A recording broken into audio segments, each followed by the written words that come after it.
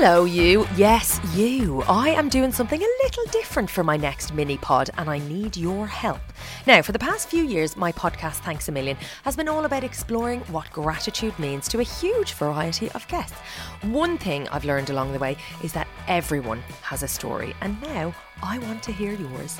Or more specifically, I want to hear about your thanks that got away. A shout out to the people you never got a chance to say thank you to. It could be anyone, a person who, unbeknownst to them, changed your whole life or outlook for the better. Perhaps it was a stranger on the bus who picked you up when you were feeling a bit down.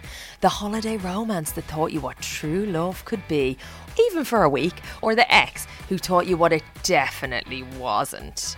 Maybe it was the sibling you never appreciated until it was too late. The nurse who cared for you in your darkest hour, or the friend who opened your eyes to the beauty of the world around. Maybe it was a butcher who lent you a fiver. Over the years, I've learned just how wonderful it feels to say those two simple words, thank you, and it's never, ever too late.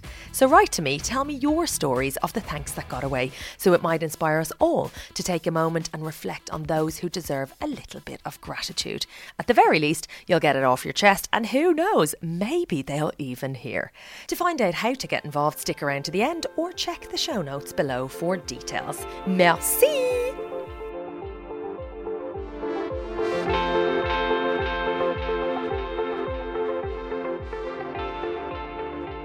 To my brief lover.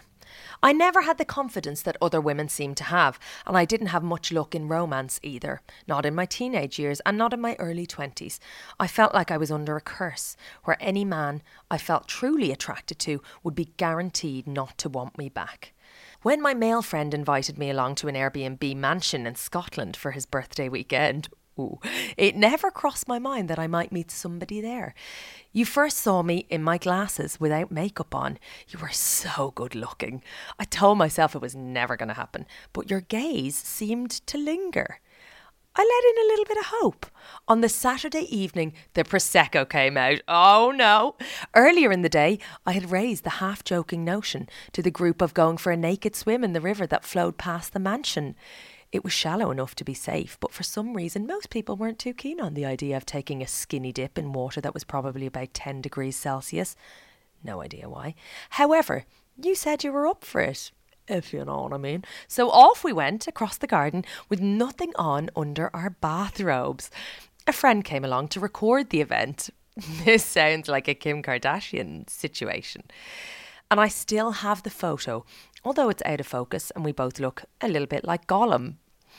After what was admittedly a fairly short dip, we retreated back indoors. I still hadn't dared to really believe you'd be interested in doing anything else with me, but it was as if there was another woman under my skin, taking me down some inexplorable path. At this point, my friend, the birthday boy, had clocked us, and he was a lot more certain than I was about your intentions towards me. He's a protective sort of lad, and I knew he held an image of me as innocent and naive, which was accurate, to be fair. You said you were going to shower the river off with what sounded like a clear insinuation that I should come and join you, which I fully intended to. The problem is that when I popped into my bathroom to fetch something, my friend locked me inside. What a bitch! However, he had clearly drunk too much Prosecco to think through his plan to stop Chantel from getting the D, because he I hadn't read this. Because he forgot that all the bedrooms connected to en-suites that connected to other bedrooms, and I was able to make my cunning escape.